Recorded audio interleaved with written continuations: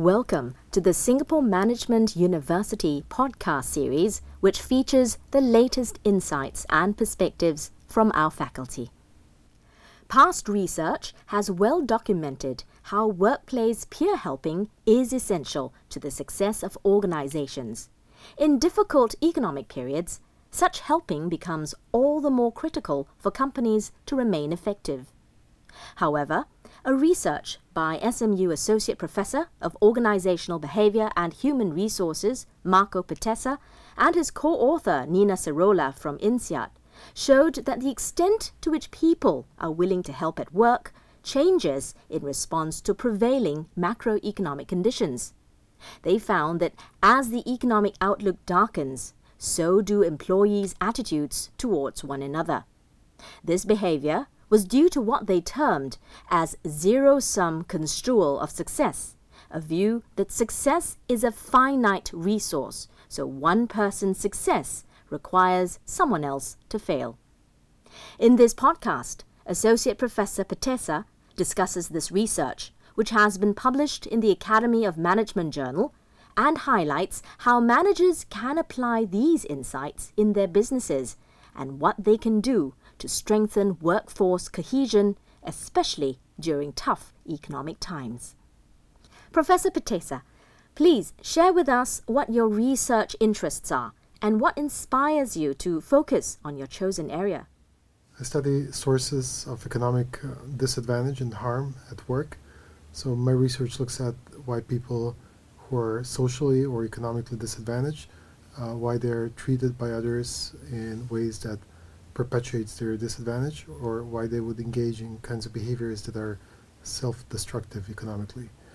And in that way, the global motivation behind my research is to find ways in which organizations can help people who are socially or economically disadvantaged and create more mobility and create more inclusive and better functioning workplaces.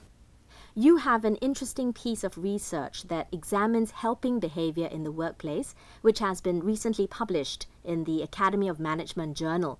Can you tell us more? Yes, so we noticed that during economic downturns, people actually at work in very many situations where they could help each other, where they could stand together, where they could be unified in resisting difficult times and helping the organization grow and recover, they actually become insulated and disconnected, and they are actually less likely to help each other. So we started with a large-scale study that tried to examine the psychology behind this kind of behavior during economic crisis.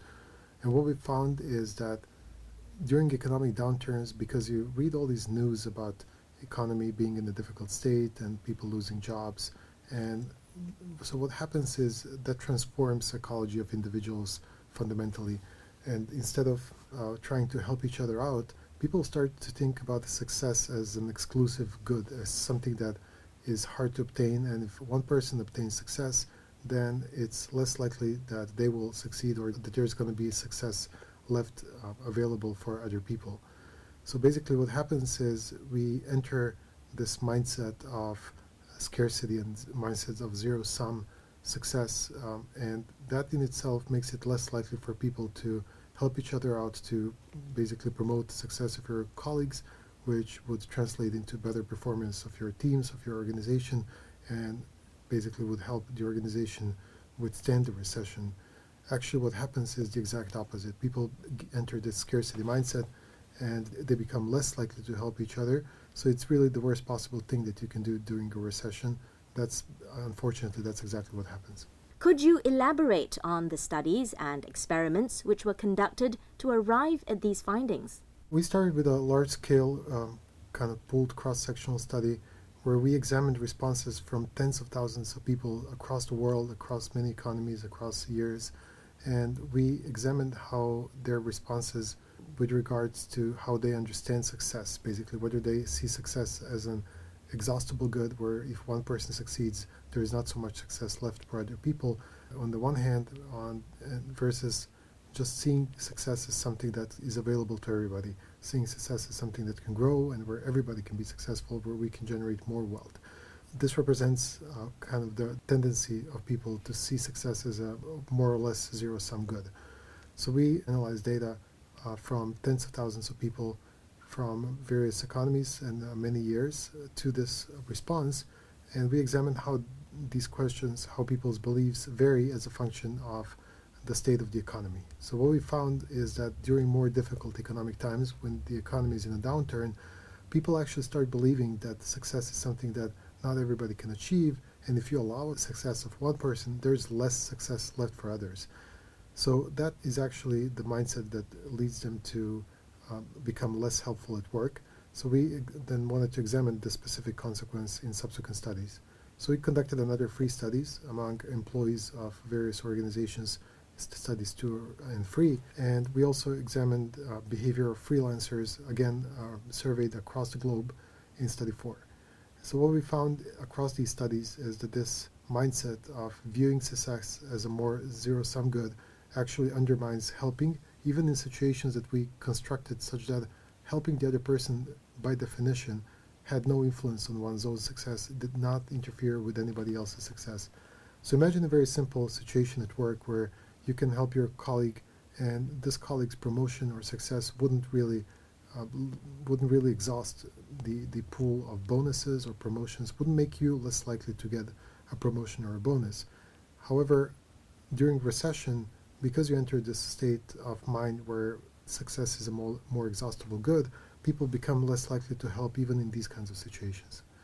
So this really shows that across studies, basically we found that this zero-sum mindset that people enter during recession, it really tears the social fabric of organizations, even in situations in which there is no interdependence and in which helping your colleagues wouldn't create any damage to yourself. In fact, it would just help the organization, it would just help the functioning of your team, and it would make your organization more profitable.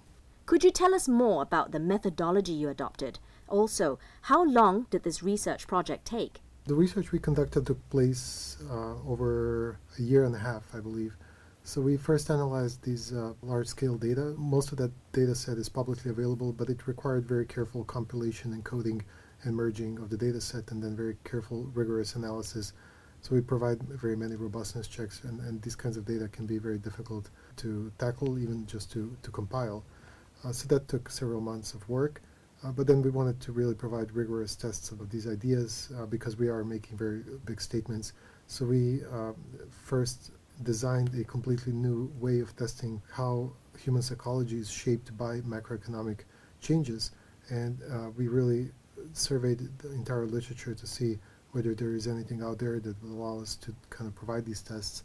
And surprisingly, we found that in the literature, this methodological challenge of just studying how human psychology, individual level psychology, is impacted by macroeconomic changes, that actually created a divide in the literature where researchers look either at micro situational context, how people around you, how your incentives and things like that, how they shape your psychology, or looked at processes at the level of the economy. So basically, how industries work, how firms work within industries, and things like that. So basically, we don't really have a really strong paradigm for studying individual psychological responses to macroeconomic changes. So my co-author and I, we developed one particular methodology, which is we drew on psychological research on priming, and we devised manipulations where we literally told people, look, the economy is doing bad. And we created false articles from New York Times, and we asked people to read about the state of the economy. And we were clever in this regard in the sense that we only gave them truthful information about the economy, because at any given time there is contradictory information in the news as to whether the economy is doing well. Maybe the stock market is doing well, but the real estate market is not doing so well. So we just selectively presented truthful information to participants, and that in itself was enough to manipulate their perception of the state of the economy. After that, we just measured whether they're in a more or less zero-sum mindset, and what we found is that indeed reading that the economy is in a bad state puts you in a more zero-sum mindset, and then after that we observed the consequences for helping across a range of organizational situations. We saw that priming people with the notion that the economy is in a bad state puts them in a more zero-sum mindset, and then after that they would enter a situation in the organization where they have an opportunity to help a colleague, and doing so wouldn't really take away from their success, but because they're in this mindset, they actually are less likely to succeed. So these follow-up studies took another year of our work, and of course we had to go through the review process and address all the comments we received by the reviewers to make our analysis even more robust, to make our methodology even stronger, and that resulted in this, I believe, pretty strong four-study package that we have in the paper that I believe demonstrates with much internal and external validity the important implications of macroeconomic changes for human psychology and for the important outcome of workplace helping. How can companies benefit from these findings? What are the implications for managers? So the implications is we know from past research that workplace helping is tremendously important. And organizations this is called contextual performance, because it complements your primary task performance in the sense that really organizations cannot thrive unless coworkers help each other out. It's impossible for organizations to mandate and kind of regulate every aspect of employee behavior. You really need to create collegial workplaces, and then even if an employee is missing for a day, your colleagues are going to fill you in, they're going to bring you up to speed. And in many cases, organizations actually rely for good performance on employee helping. Now, for that reason, it is particularly important that during recessions, managers maintain the level of helping that occurs among employees. So what we find is that this level of employee helping actually goes down.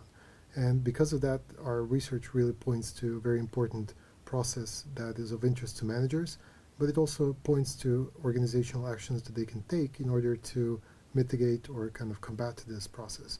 So because the effect that we document comes from this mindset of seeing success as more zero-sum good, this is exactly something that managers can attack through corporate communication, through workshop, through kind of team-building exercises where they highlight that success is not a zero-sum good in situations in which it is not, and where they kind of change this mindset of employees and kind of make sure that employees during economic downturns don't actually start turning on each other and start kind of becoming insular and becoming less helpful. So first lesson from our research for managers is that this is something to anticipate. Oftentimes managers don't even anticipate that employee behavior might change during recessions. You might think that they might become concerned, maybe they're going to become better organizational members. What we find is that it transforms their psychology, they actually become worse organizational members. So the first lesson is really to anticipate that and to work with your workforce and with your employees to make sure that they are not in this zero-sum mindset mode, and to actually try to maintain or even boost employee helping during recessions. From your observations, do these findings transcend geographical boundaries and cultures?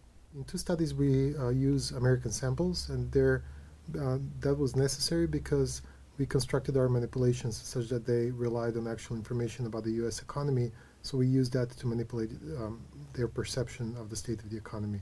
But we were careful not to generalize and make general statements based only on U.S. samples. So in study one, which is the large-scale study, we actually have samples from across the world, including Asia, and what we see there is that the same effects obtain across the globe. So it doesn't seem to be specific to only Western samples.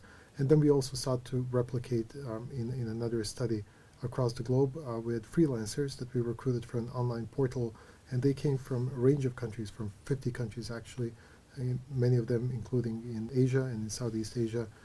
So we have freelancers who would be working in the Philippines or Indonesia or Malaysia. They would be working from their homes, and so we would measure their perception of the state of the economy, and what we see that this is correlated with a zero-sum mindset, such that the worse they perceive their local economy to be, the more they are in this generalized zero-sum mindset. And that actually, after that, we gave them the opportunity to help another freelancer, which was actually just a cover story. This other person did not really exist. And what we see is that being in an economy that was performing worse put people in a more zero-sum mindset, and actually that made them less likely to help this freelancer. Our findings are robust across the world. So basically, our findings are very relevant both to managers in the East and the West.